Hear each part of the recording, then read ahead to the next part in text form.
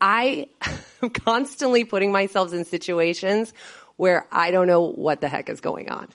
I always want to be the dumbest one in the room, right? But I think that's where the growth is. That is where, you ultimately do build confidence, because by continuing to challenge yourself, continuing to take on new projects and new ideas, you see what you're capable of.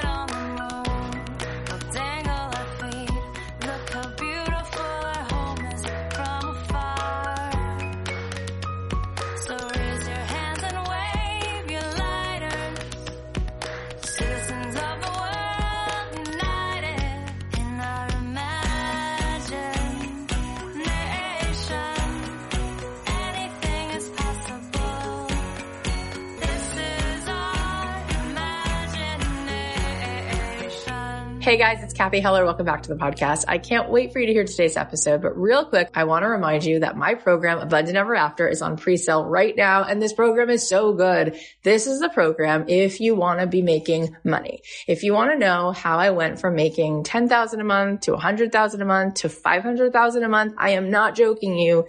If you want to know how I was able to change my life, to change my family's life, and to let abundance pour into my life, this is the program. This is the program you're going to start to see the wheels turn. You're going to start to feel things click. You can get in now if you go to kathyheller.com/join. This is going to make 2023 the most abundant year possible. And you can get in now, and you can get in at the pre-sale price, which means you're paying less money than if you sign up in January. But you can start the program today. Go ahead and sign up today and get in there and let me know, yeah, Kath, you're right. This program is phenomenal. It is changing things right now before my very eyes. Go to kathyheller.com/join to grab your seat in there. So as you may know, we did a live event a few weeks ago, and oh my gosh, it was like being transported into another dimension of love and joy and just such beauty. My dear friend Candace Nelson was one of our special guests, and I wanted to share a piece of our conversation because her book, Sweet Success, is coming up this week, and everybody needs to go buy it. She's been on the podcast before, but to give you a brief refresher, Candace is an accomplished pastry chef who co-founded Sprinkles Cupcakes, the world's first cupcake bakery. She's also the co-founder of Pizzana, a Michelin bib gourmand neo-Neapolitan pizzeria, and she's the co-founder of CN2 Ventures, which she created to help other companies get off the ground. You may have seen her on TV as a judge for Cupcake Wars or Netflix's Sugar Rush. She was also an executive producer for that show, along with the new Hulu show, Best in Dough. Candace is already a New York Times bestseller from her previous book, the Sprinkles Baking Book, and I know that this new book is going to make a huge impact. Sweet Success, a simple recipe to turn your passion into profit, shares her recipe for success and gives you a behind-the-scenes look at the mistakes, misses, and lessons she learned along the way. This book dispels the myth that entrepreneurship is reserved for an elite few, and it's really going to open your eyes to how possible this is for you too. So make sure you go get yourself a copy. I always tell Candace that she's like the real-life Willy Wonka, and it's so true because everything she's done has turned into this delicious, yummy magic. You guys are going to love hearing her story and all the gems of wisdom that she's going to share. So without further ado, please welcome the delightful Candace Nelson. You always look so good, P.S. You look so good. I was just like, look at those shoes. I know, look at that outfit. Kathy, you are bringing it today. We always see each other on Zoom in like sweatshirts. I always have like a million drinks. I got all stuff. I've got Let me see things this, by the falling way. out of my Give purse. this to I'm a me. mess. This is her new book. Sweet Success. Before we dive into this, which is really what we're going to talk about because there's so much good stuff in it, I think we should give people a little context because they might not know what's gone down here. You were in a little kitchen in West Hollywood at one point, and then you certainly weren't. You were everywhere. Why don't you tell them a little bit about that moment before that? Like you had this dream, but were you really going to do something with it? Were you really qualified? Mm-hmm. And then you actually decided to pursue it, and it worked out. Luckily. Otherwise, I wouldn't be here today. No, I'm just kidding. So I started on a very sort of traditional path, actually. I came from a family very risk averse. My dad was a corporate lawyer. There's no entrepreneurship in my family. I didn't really have a model for that. I guess Mrs. Fields, but that was about it. And so I grew up, education was very important in my family. I went to a very academic boarding school. I went to a liberal arts college. Then I was recruited to go work at an investment bank. And then I went to work for a internet startup. And so I was just marching up this path to success because That's what I figured. It was like 1 + 1 = 2. That's just how it worked. And then 2 things happened. The first was the dot-com bust happened, and all of a sudden I was out of a job, like literally on my butt with no prospects. Like I was like, hold on, how did that happen? And then the second thing was that, after that, there weren't very many job prospects because the dot-com bust had happened and San Francisco was kind of just in this mini recession. So I was engaged at the time, and I was like, I'll just finish planning my wedding, get married, go on my honeymoon, and deal with probably applying to business school later. So I'd had this blissful honeymoon in the south of France with my now husband, and given my penchant for sweets, we'd eaten every, tart and croissant in the country. And we were in the airport on the way back, and we noticed all of this sort of commotion at the TV screens, but it was all in French, and I've taken some French, but it's a little rusty. So I went up to one of the guys at the TV screen. I asked him what was going on. And he looked at me and he said, there's something very serious going on in New York. And all the planes were starting to get grounded. And of course, as we know, that was 9/11. And so here I was as this like really optimistic, granted unemployed, but like I was full of newlywed bliss. I knew I was going to work it out. I was just going to go to business school, bide my time a little bit more, keep marching up that corporate path. And all of a sudden this dark shadow just sort of consumed me, as it did so many of us, right? It was such a traumatic event. And it really was the first time, once I got home to San Francisco, that I was able to reflect on what it was I really wanted to do with my life. And it was the first time I'd actually questioned what I was doing. And I realized I didn't like crunching numbers. And I wanted to do something that brought me joy and added at least a little bit of meaning back into the world. So instead of going on to business school, I decided to take a real left turn and go to pastry school. That old story. If I had a nickel. As one does. As one does. And you wound up, it was the yumminess that was heard around the world. Like it's really lightning in a bottle, which you wound up creating and discovering, I would say, as you allowed this magic to come through. Mm-hmm. And so many of you are familiar with Sprinkles Cupcakes, yes? And she's gone on to do so many other really delicious things like Pizzana. I don't know if any of us had it. If you live in LA, you have to try it. They now ship nationwide. And how many of you have seen Sugar Rush on Netflix? Yeah, of course. My kids are here. They love it. You're like such a celebrity. Really, legit. But it didn't start that way. That's sort of the, middle of the story. I wouldn't say end because it's just continuing to unfold as we sit here right now. But what were the beginning steps of that? How did that begin? Did you just have this beautiful cupcake vision, or were you making cakes and cupcakes? Like, what was the beginning, and then how did that first Sprinkles store open? So the beginning was nothing like this glossy cover of this book. The beginning was messy and full of doubts, and everyone telling me I would fail, and myself not even realizing that I might succeed because I didn't quite have the confidence yet. I had never flown with my own wings. I'd always been in corporate environments. I was very happy with people telling me what to do and getting the A and, doing the work, but I felt very unmoored kind of being on my own. It started with an inkling. And I'll say that, when I went to pastry school, I knew I was following a passion, but I didn't know what exactly that was going to look like yet. When I was planning my wedding, I happened to notice that there was a new trend on the wedding cake scene, and it was cupcake towers. And I thought, cupcakes there's so much to love about a cupcake, right? Because they're portable, you don't need a fork and knife, and everyone can have their favorite flavor. And yet, when I was looking, going through the supermarkets at the time, I would notice all these shelf-stable cupcakes that were packaged in plastic clamshells, and they just were kind of sad. And I thought, God, the cupcake could use a makeover. And You've had that thought, right? The cupcake could use a makeover. Everyone loves a makeover story. Candace, the fact that this is your thought, it's so awesome. Okay, keep going. But the thing is, nobody else agreed with me because people were used to just paying 75 cents at Ralph's for a cupcake. But I wanted to make cupcakes aspirational and artful and giftable and elegant. I was like, let's do this. And so my husband, who, I mean, God bless him, decided to leave his job in finance to bake cupcakes with me. That's a whole other story. All of his banker friends were like, dude, you are whipped. You are whipped.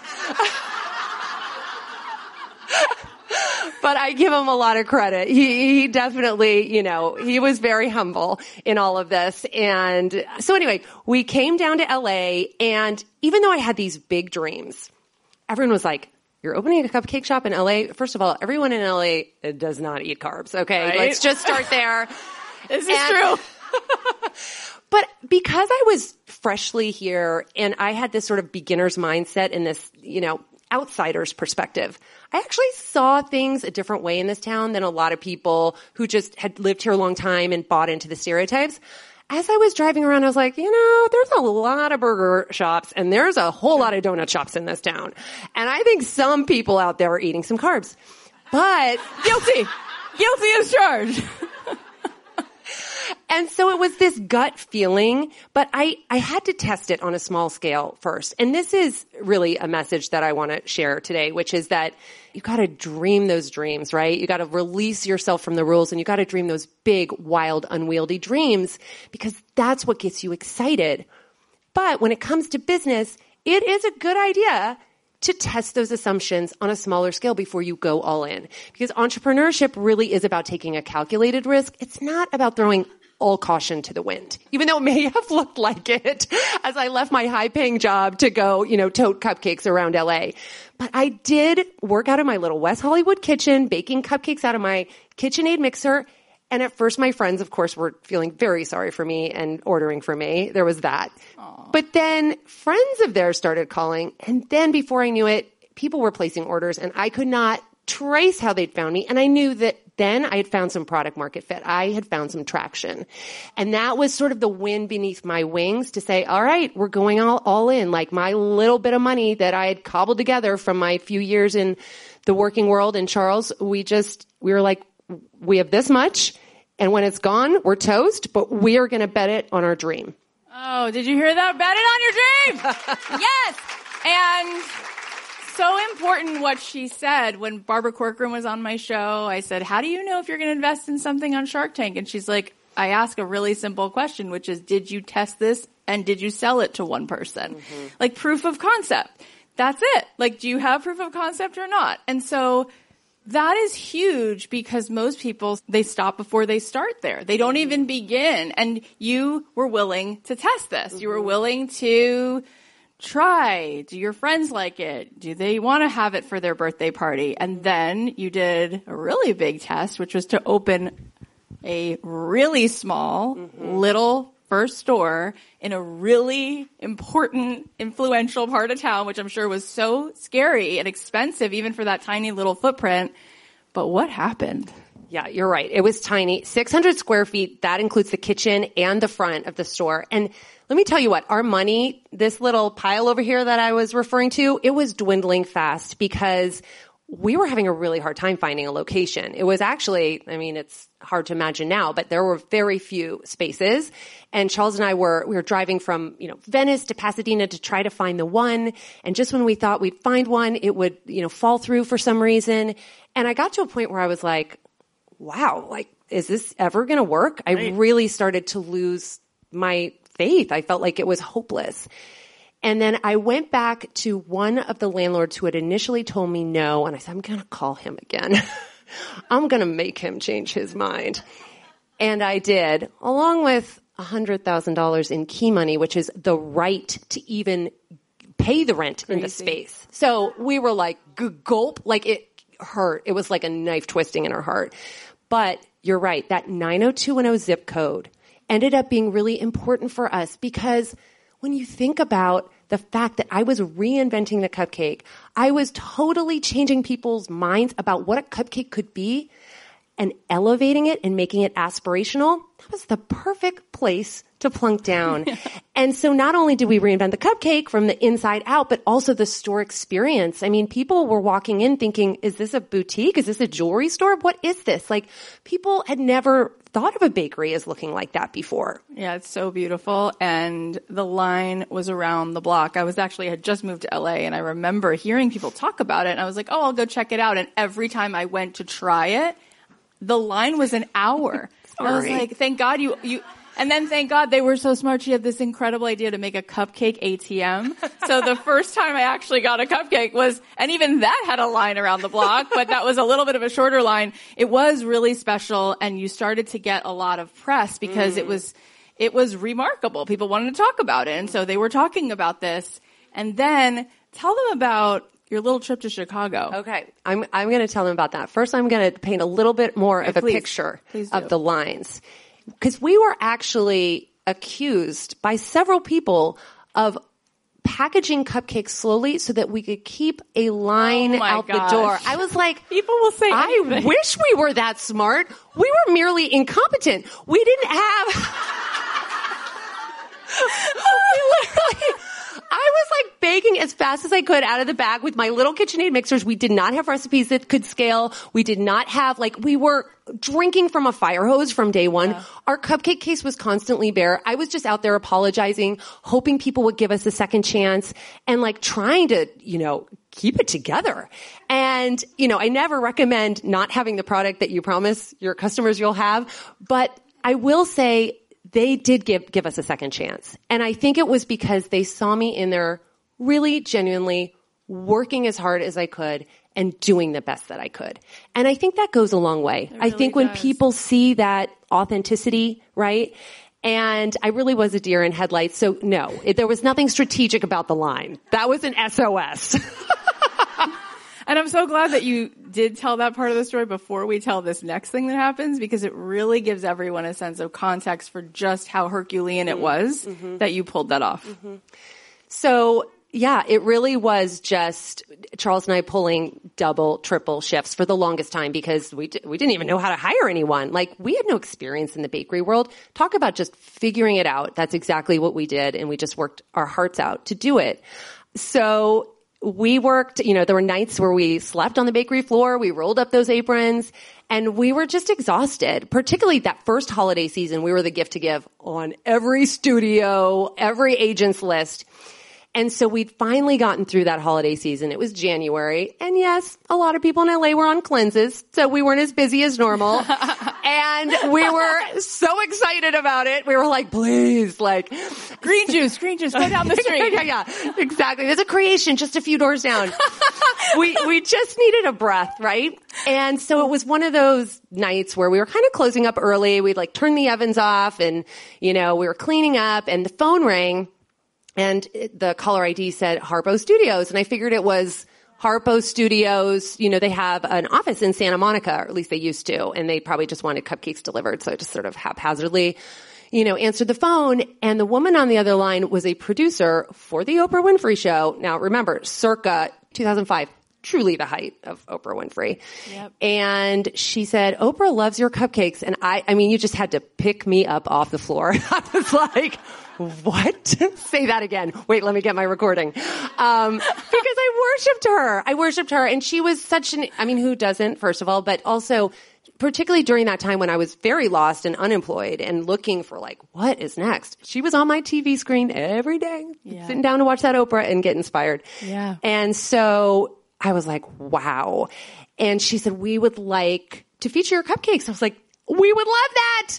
And she said, in Chicago. I'm like, no, I know where the show is. She goes, tomorrow morning at 5 a.m. And I was like, okay, one moment. Fire up the ovens. And we baked those cupcakes as fast as we could. And they offered to send a courier, which they were going to put those cupcakes in the bottom of the plane. And I was like, no. Those cupcakes, they're going to be pancakes. Let me tell you right now, we will do whatever it takes. I mean, we had no money. Charles looked into hiring a private plane. I was like, Charles, we can't do that. But what we did end up doing is we baked as many cupcakes as we could, stacked them up in boxes in our big shopping bags. Charles's brother happened to be in town, so the three of us went to the airport with nothing other than bags and like cupcakes under our arms. We booked a red eye. We were the most annoying people in the airport, like putting each cupcake box through the security belt. Everyone was like, oh. But all we had to say was, we're going Oprah! And I was like, yeah! It was magic. It was like a magic pill. I should just try that in my daily life. It wouldn't work. She doesn't have a show anymore. It's so amazing. So keep going. What happened? So we end up, backstage, and the idea was that all of these servers were going to come bring these cupcakes out to the audience members on little plates, and she was going to talk about how Barbra Streisand had sent her Sprinkles cupcakes and how she loved them. And I just remember Oprah walking in like pre-hair and makeup, and she was kind of groggy-eyed, and she walked in, and I was just like, It was like a religious moment. And then Mary J. Blige was the guest on. You know how she would have these musical guests? I was like, this day could not get any better. So anyway, she came out. She like looked at me. She complimented me on my sweater or something. I like have not watched it since. And then I proceeded to watch backstage, but my cupcakes came out on plates, like all well choreographed, and Oprah basically said a love letter to Sprinkles Cupcakes. We were one store. We'd been open for less than a year. And I mean, when that show aired, we became an international brand. We'd actually installed another phone line, another phone system, really, someone to answer the phones. And even then it was too much. We had calls coming in from around the world. And that line snaked around the block. I mean, I remember Barbra Streisand calling to say, hey, like, how's it going? Well, not her, but her assistant. She was like, Barbara would like to know. And I was like, oh, we're sending her a picture of what she did. Thank you very much. And it was like the, line snaking around the block. And it was just, that trajectory just went up from there. It's amazing. I've heard the story many times, but this story always gets me emotional because, again, that whole scene that she just so beautifully depicted, you could just see the whole shot one after the other, but that only happened because they had the courage to follow that inclination and call the guy back and say, we're going to put all of this money into just having 600 square feet. We're going to bet on our dream. Mm-hmm. And then you set yourself up for Oprah does call. But people always look at it the other way. Mm-hmm. Well, if Oprah ever called me, well, if this ever became an opportunity, of course I wouldn't turn it down. It's like, what did Amy say before? What is Candace saying now? You are the opportunity. You are the magic. You are Willy Wonka.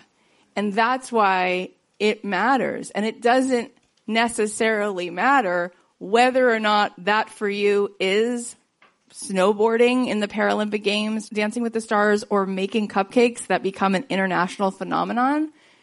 You can do that. Your life is this magical canvas. And when you turn on that light inside of you, what are you going to be met with? And each one of you, it's like, life is like a box of chocolates. Each one of you has a unique imprint, a unique gift. Do you ever notice how human beings have a different fingerprint? Cats and dogs, they don't necessarily have that, but we do. And we don't there's no need for that. But I think we have it because we each make a different imprint. But are you stamping the world with yours? Are you betting on your whisper and your dream? Because maybe if you do, then indeed you do wind up in Chicago. So let's go into this, which I really believe. Like, my husband went to business school at UCLA, which is, by all standards, it's one of the best business schools. And he says to me, Kath, listening to your podcast, that's how you get an MBA. Mm-hmm. Like, if you want to go to business school, fine, go. But if you really want to learn how to make a profitable business getting paid to be you, buy this book. Buy this book. Just this book right here, which you can all get anywhere books are sold.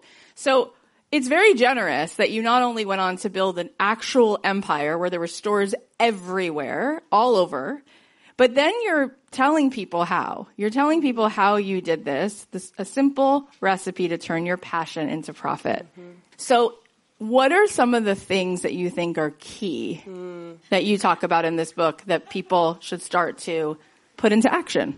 So Sweet Success is a guide to entrepreneurship. It is told through my experience as a first-time founder building Sprinkles. And I go through all of the mindset, which is foundational to not just building a business, but really going after any unwieldy goal, right? And then I talk about branding and marketing, building your team, finding your mentors, finding funding. This is peppered with really fun stories, pop culture references, because Sprinkles was really part of the zeitgeist. But it's also filled with actionable tools. This is your roadmap to building a brand, building a personal brand, finding your network of support, tuning into your passion and your purpose. And I think, we've talked a little bit about passion today, but I do think, passion is that enthusiasm, that infectious energy that I really was channeling when I started baking cupcakes that drew people to me. I wanted a wholesale ingredient supplier because I was going broke buying little bottles of vanilla and all the expensive chocolate at Trader Joe's.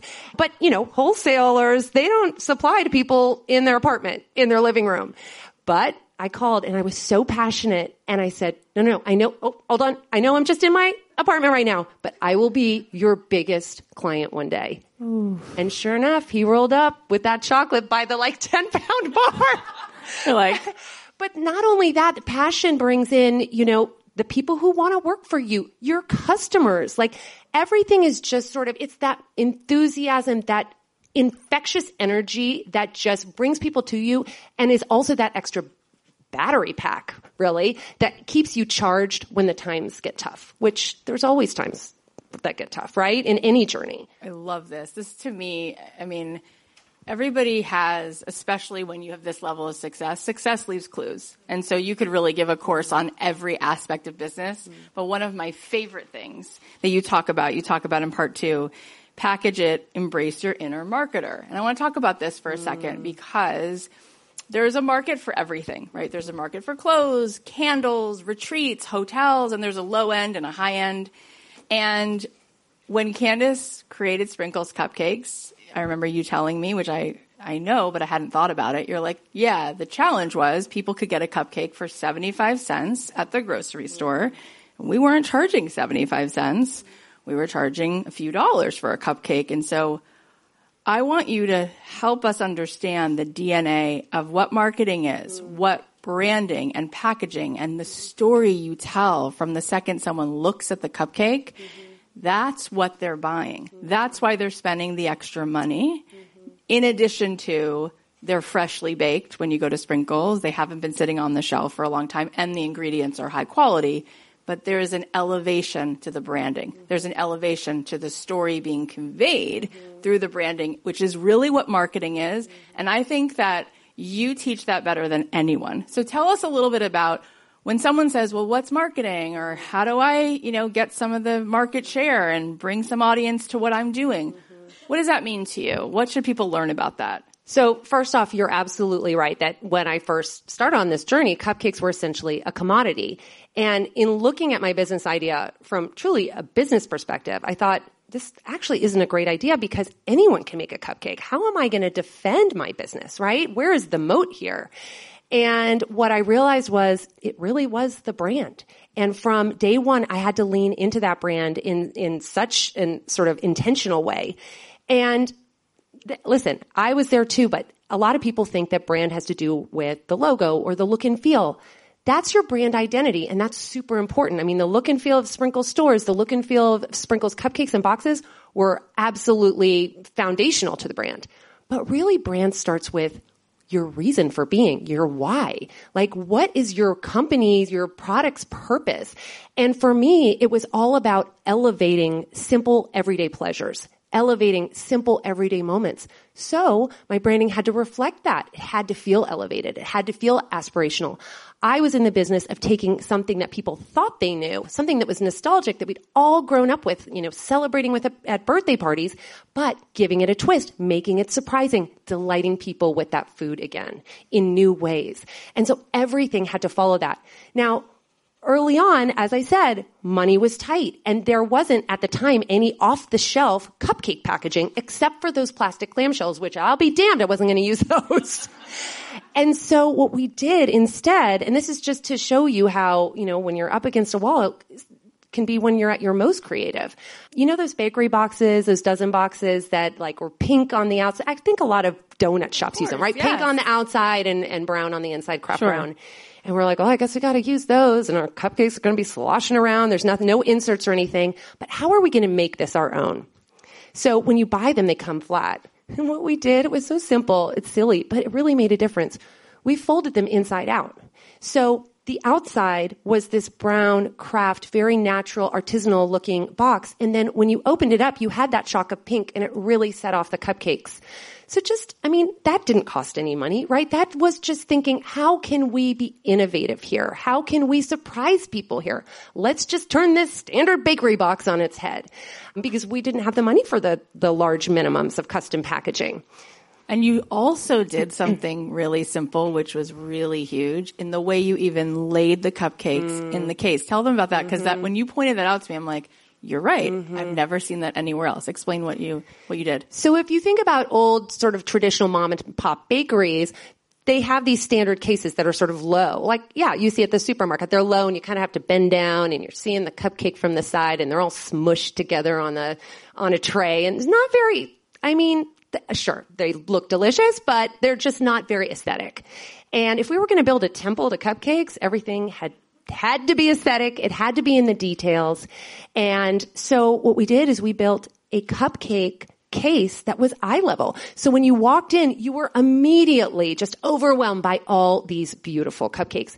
Also made the cupcake case slightly at an angle. So you were presented with the most beautiful part of the cupcake, the frosting and the decorations, which I do have to also say was something that we elevated.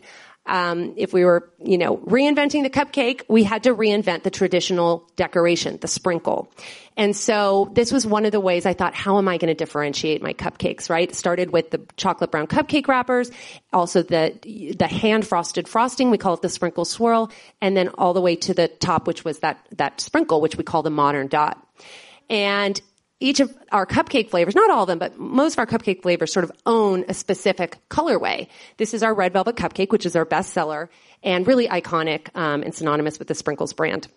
And so again, we opened our doors. We were met with instant success, but with success comes what? Competition and emulation and a lot of times imitation. So I was like, okay, we're leaning into brand, but what else can we really lean into? We applied for trademark protection for that modern dot and we were granted it. So good. So seeing things through fresh eyes, through a new perspective, I was bringing sort of this tech, idea and this finance idea to the bakery world, which a lot of people probably wouldn't have thought of. But that was the one thing we were able to protect. So as people opened cupcake shops around the world that looked surprisingly like ours, there was nothing we could do. If they put a modern dot on, though, we could protect it. And that was really important. Yeah. And what's also really important is this sweet success that we heard about, and it went in such an epic proportion. I mean, it went around the world when she was on Oprah, but it was already a sweet success. We talked about that line around the block. And I want to really take a microscope and really zoom in on the first day, on the second day, on the third day, because something you heard her say was how present she was to the process, how hard she was working. They were there. They were pulling shifts themselves. They were always standing there. And so people felt that. And here's what I want you to know is that a lot of times we make great the enemy of good. So we, like Amy even said earlier, if I would have even been considering the Olympics, I wouldn't have thought that was possible. I just took the next step and the next step after that.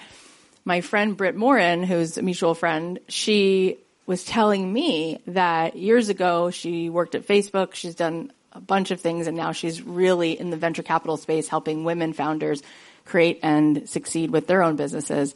But she said when she was working at Facebook, she remembers Mark Zuckerberg coming into the office. There was a small team at the time, and he said, oh my God, we are going to be really like the biggest thing that's ever happened to the internet. And she said, well, how do you know that? And he said, well, we just got this data back and our virality rate is 1.3. And she said, well, oh my gosh, that doesn't seem like a lot at all. Like I would think you were going to say like our virality rate was 9,000 or was something, or at least like a 9. Is there a 9 in there?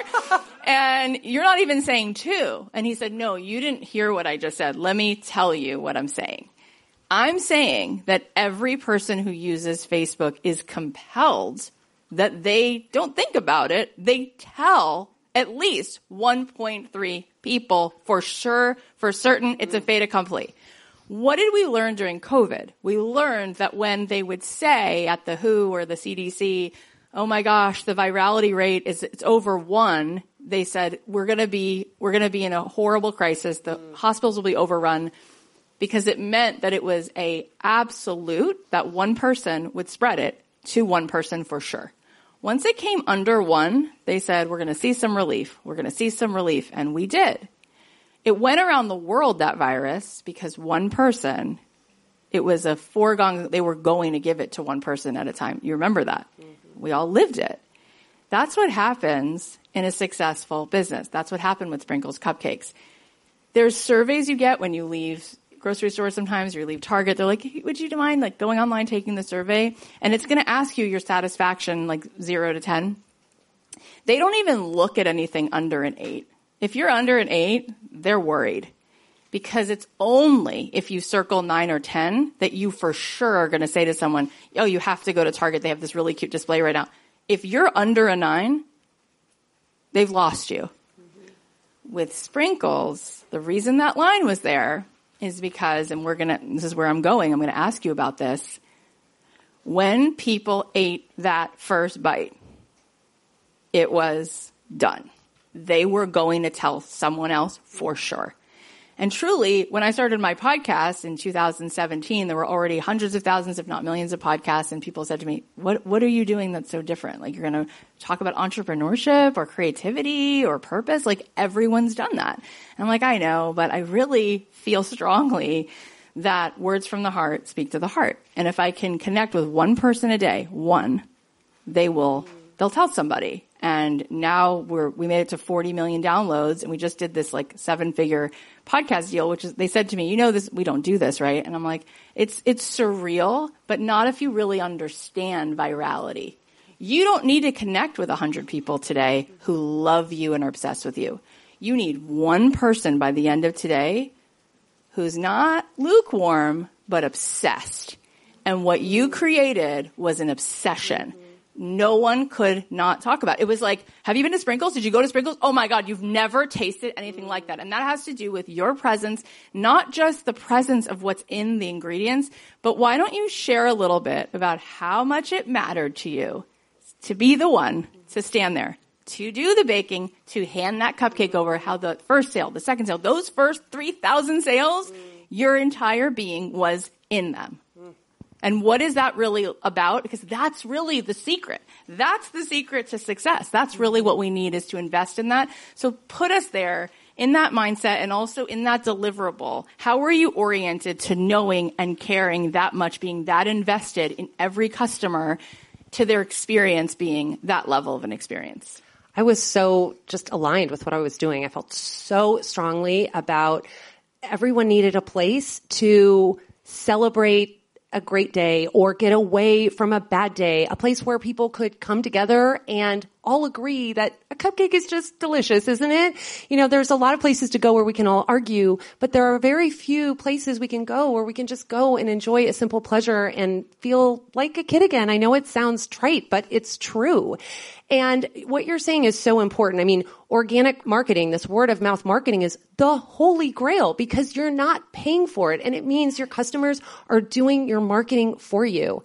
And this is actually something that they talk about in the tech world as well. They say, do things that don't scale. Now, that is very counterintuitive for me. If you think about what tech companies were meant to do, it's to be able to scale really fast. But they say in the beginning, you have to do things that don't scale. Even the founders of DoorDash in the beginning days, those two founders were delivering the food from the restaurants to the customers. Oh my God. That's the only way they could develop those relationships, learn the problems that, people were having, find the solutions, keep tweaking. And so it's really incredible advice. Start small.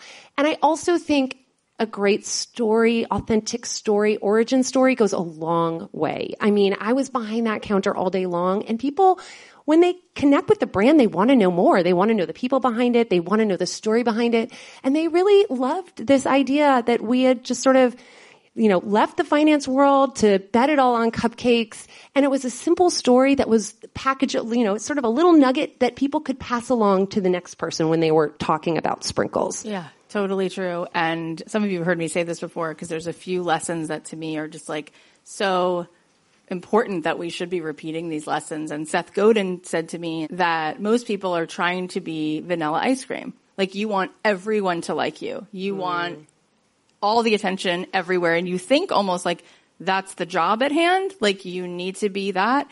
And he said to me, Kathy, who do you think has sold more records and made more money? Taylor Swift or the Grateful Dead? And I was like, Taylor Swift. Like, I don't have a Grateful Dead record. I've never been to a Grateful Dead concert. Taylor Swift, she's pretty badass, And he's like, she really is. But I'm looking at this from a business perspective for a second. I just want to show you inside what you might not have guessed. He said, if you meet somebody who likes Taylor Swift, and there's a lot of people, she's like vanilla ice cream. A lot of people love her. There's a lot to love. She's really talented. Her songs are really hooky. She's been writing since she's like 14 years old. She's beautiful. She's cool. He said, if you ask somebody who really likes her, they'll be like, I love her. How many concerts have you been to? I've seen her 4 times. Wow, that's cool. How many records do you have? 3? Great. Ask somebody who loves the Grateful Dead. How many concerts have you been to? They're going to say 406. How many records do you have? How many? I have every record. I have 97 records. I have a special closet dedicated to their records. He says to me, Kathy, do you think the Grateful Dead were ever on the top of the Billboard chart? The answer is no. He said, most people, if you round it up to the nearest 10 million, have never heard their music. However, the people who've heard it are obsessed with them. It's a lifestyle. They dress up in that clothing to be married in. Like, they're like, you know what I mean? Like, they are. Lots of bumper stickers on the cars too. Right, lots of bumper stickers. Yep.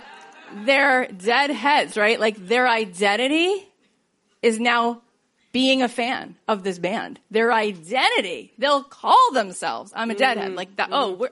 That's why we make sense as friends, because that's me. How many people walk around and say that about Taylor Swift? Like, it's not even in the same galaxy. And she's amazing. And she's super talented. And it's not in the same stratosphere. What you just said is so important. People will say to me all the time, I'd love to start a business, but I don't have money for marketing, right? I'm like, tell me again why that's the problem. It's not the problem, and it never will be the problem. You just said organic word of mouth is everything, because you're not paying for that marketing. Your customers are working for you. What was that like for you? Because it was around the block. Was that a surprise? It was such a surprise, because I set the stage for you guys. Remember, everyone said it wouldn't work. So in those first days, I had my cupcake case all polished and filled, and within 3 hours, it was all gone. So my whole mission in life was to sort of bring these cupcakes to the world and make people happy. And by noon, I had no cupcakes, and people were really mad. I remember one woman came in and she screamed at us, and I was just sitting there like shaking underneath my baseball hat. And she was like, you guys are incompetent and you're definitely going out of business. And I was like, awesome. I mean, she had a point. We were kind of incompetent, but I will say very lucky that we did not go out of business. Very lucky. But there was something about those early customers who felt like they discovered us, right? And they took pride in the fact that they had told all their friends, and they'd come in and they'd say, well, I really helped you with your business, or I'm your number one customer. And I'd always smile and say, I thank you so much, because there were like 100 number one customers, right? But the fact that they took that pride was unbelievable. They felt like they had some ownership in my business. That's how much they cared, and that's how much the brand resonated with them. Yeah, and that says so much about your humility. Like, Candace is such a cool person. I remember when a lot of times these famous people like show up on my podcast. I just interviewed Chelsea Clinton, for God's sakes. Like, Ralph Macchio was on last week, and I had to act normal in front of Ralph Macchio. Like, I was 5 when the Karate Kid came out. I was like, I'm not going to be able to breathe. It's cool. It's totally normal. But I felt that way about you too, because I've been eating Sprinkles cupcakes. I moved to LA in 2003. Like, I kind of watched the whole thing and have been eating my way through it. It shows. It's okay. It's fine. And my kids, the only show that my kids and I have ever watched the whole series together is Sugar Rush, every single episode. And you're so humble. And I remember when we met and I was like, oh, this is why. She's so kind. She's so cool. Like, everybody loves you. Like, we love you. Reese Witherspoon loves you. Like, everybody loves you because you're just the nicest person. So it would have been already awesome. It would have been already more than enough if this was the whole story. But then Candace is so creative and so likable that she winds up on TV. And then you decide, I love other people too, so I'm going to like start investing in other businesses. And then you find like the best pizza maker possible and get behind everything that he's about. So let's just talk about, what is that muscle that allows you to be creative and then creative and creative in ways where it's like, you're making cupcakes, now you're on TV doing a show about cupcakes. Now you're finding other entrepreneurs and seeing the creativity and helping them become a success. How do we all ignite that level of creativity in ourselves? What is that about? So I think it really is about having a growth mindset. And I know that that's sort of a hackneyed term at this point, but it's so important. Like, when you speak about humility, I don't even understand that, because for me, I am constantly putting myself in situations where I don't know what the heck is going on. I always want to be the dumbest one in the room, right? And sometimes that can lead to a little imposter syndrome, because I can't just rest on my laurels and do things that I'm already good at. Oh no, I have to do something new now. But I think that's where the growth is. That is where, you ultimately do build confidence, because by continuing to challenge yourself, continuing to take on new projects and new ideas, you see what you're capable of. And, I think women suffer from imposter syndrome more than our male counterparts. Sometimes it's because we don't see as many women in positions of power, so that hasn't been modeled for us, and so we have that conditioning. But a lot of times it's because we haven't, taken those steps to really, really stretch and see what we can do. And so I encourage everybody to just, take on a new challenge. I love that you just said that as your answer. Like, you just said something so important. All of these things are so important. But sometimes when, again, somebody is just this, they say it so effortlessly that you don't really get the magnitude of it. But what Candace just said is, I really like being, and I don't really think it's true, but this is how you said it, like the dumbest person in the room, meaning she said a lot of women tend to have, maybe even more than men, the sense of imposter syndrome, and you won't put yourself in those situations. But you actually lean into that. How would your life change if you actually leaned into moments where you did feel a little over your skis? And what could happen if that was something you actually wanted to make part of your day, part of your week, rather than, I have to have this all figured out first? Like, where's the magic in that? That's such an important lesson. So I think it becomes a muscle, right, that you can exercise by continuing to challenge yourself, take on those things that are kind of scary, give you a little signal that maybe you shouldn't be doing this, but reframe that as, you know what, I'm doing something I'm not that good at, but I'm challenging myself, I'm proud of myself, and I'm going to get to the other side. Might be falling flat on my face, but you'll survive. But you also might just absolutely succeed. And wouldn't that be great? And wouldn't that be great? I just want to add one story, which was in 2008. We were opening our 5th largest, most expensive sprinkle store to date. It was in the Palo Alto Shopping Center, which is a very Tony shopping center in Silicon Valley. And I remember we opened to lines out the door, and we were so excited and busy. And then all of a sudden, all this news started, just happening, and about people losing their houses and about banks possibly, going under. And I was like, oh my God, we are selling $3 cupcakes and people are losing their homes. We are dead. We are literally dead. Like this has been a fun ride. It is over. And so I went in the back with Charles and we were like, what do we do? And he's like, we just keep doing what we do. We keep delivering on the mission. We just keep bringing the joy and bringing the cupcakes. And let's just do this. And I was like, yep, you're right. Okay. And so we ended up scaling the majority of Sprinkle's business during the Great what was it called? The Great Recession, right? It was called the Great Recession. During the Great Recession, those 2 years where there was so much financial trouble because there was such an emotional connection with our brand.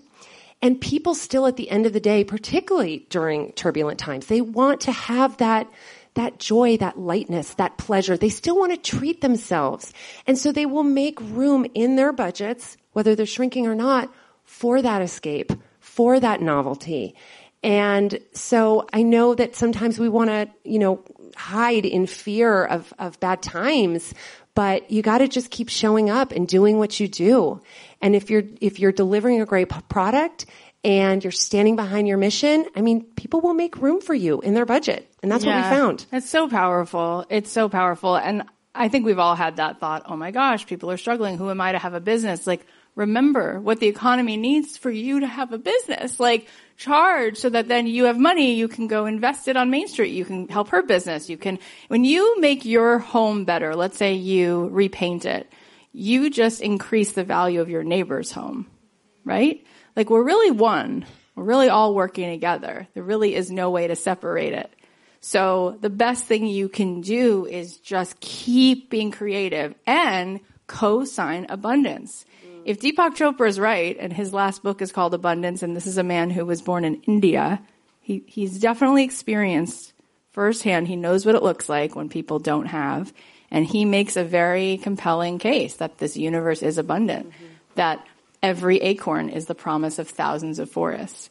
And so if you really co-sign, not what people perceive, but what's really true, and the abundance that is Amy Purdy, and the abundance that is this story that you're continuing to write, then you don't just build a business. You had competition because you opened up a possibility. And I just want to give you a little shout out because so many entrepreneurs come on my show, like Sarah Gibson Tuttle, and she was like, I saw people like Candace Nelson. I saw people like Allie Webb. And I was like, maybe I could do something that's elevated with nails.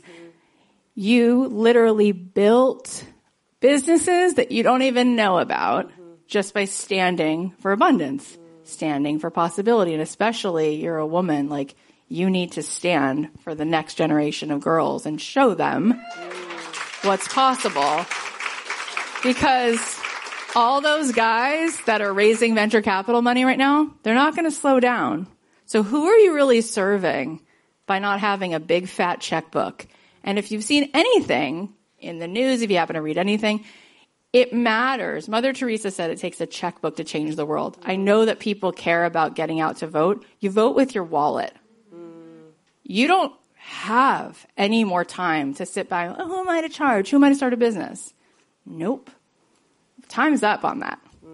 You need a big business because you need a big voice and your vote needs to count. And the only way that happens is by writing a check. So stop slinking back because of being codependent. What are people going to think if I build a big business? You know what she can do right now? She can make a difference in all kinds of areas in this world because she can say, I think that's the person who should be in DC. I'm going to do something about it. I'm going to write this check. I'm going to create this fundraiser. I'm going to talk to my 16 other amazing, badass female friends, and we're going to get together, and we're going to make this kind of impact just in our own community. We're going to invest in other women's businesses. So is it really greedy to charge $3 for a cupcake? Or did it actually create what opens all the doors? How much generosity do you give by being small? How much are you giving to the world by holding back and not charging anything? What did you just do? How much did you just offer? How much abundance did you just give to the woman down the street? How much is rippling to the women in Iran right now because you're sitting back here and don't have enough money to do anything? It's not okay. It's not a joke. And that's why we're here today. It's so important. And what you're doing is so important. And that's why I said, like, never in my life would I ever want to follow Amy Purdy, because she literally is like beyond the beyond the beyond. And these women sitting here, they need this. They need to take from what you're doing. It has to happen. They have to be able to hear this message, and not just hear this message, but have the courage to take that first step.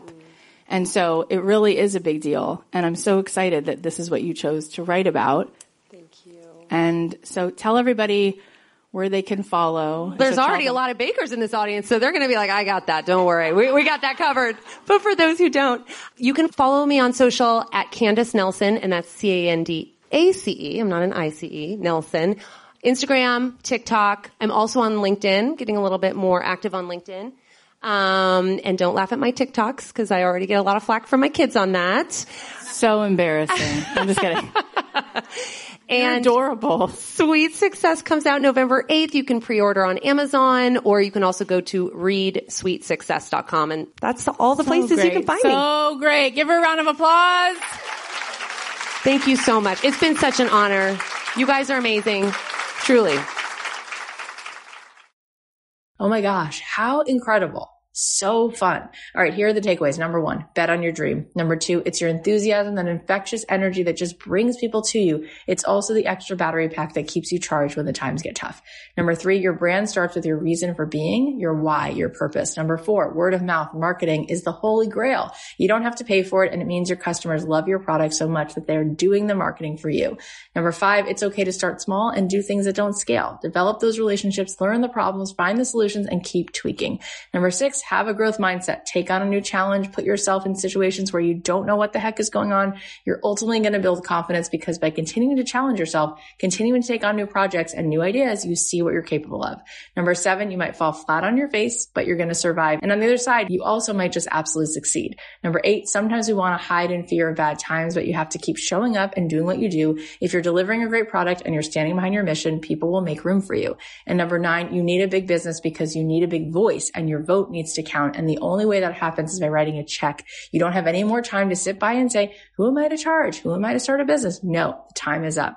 I can't thank you enough for listening to this show. It means so much to me that you're here. You guys have no idea how you've changed my life, how this podcast has changed my life. And we have created a movement. It is so incredible to see so many people starting their own businesses and getting paid to be them.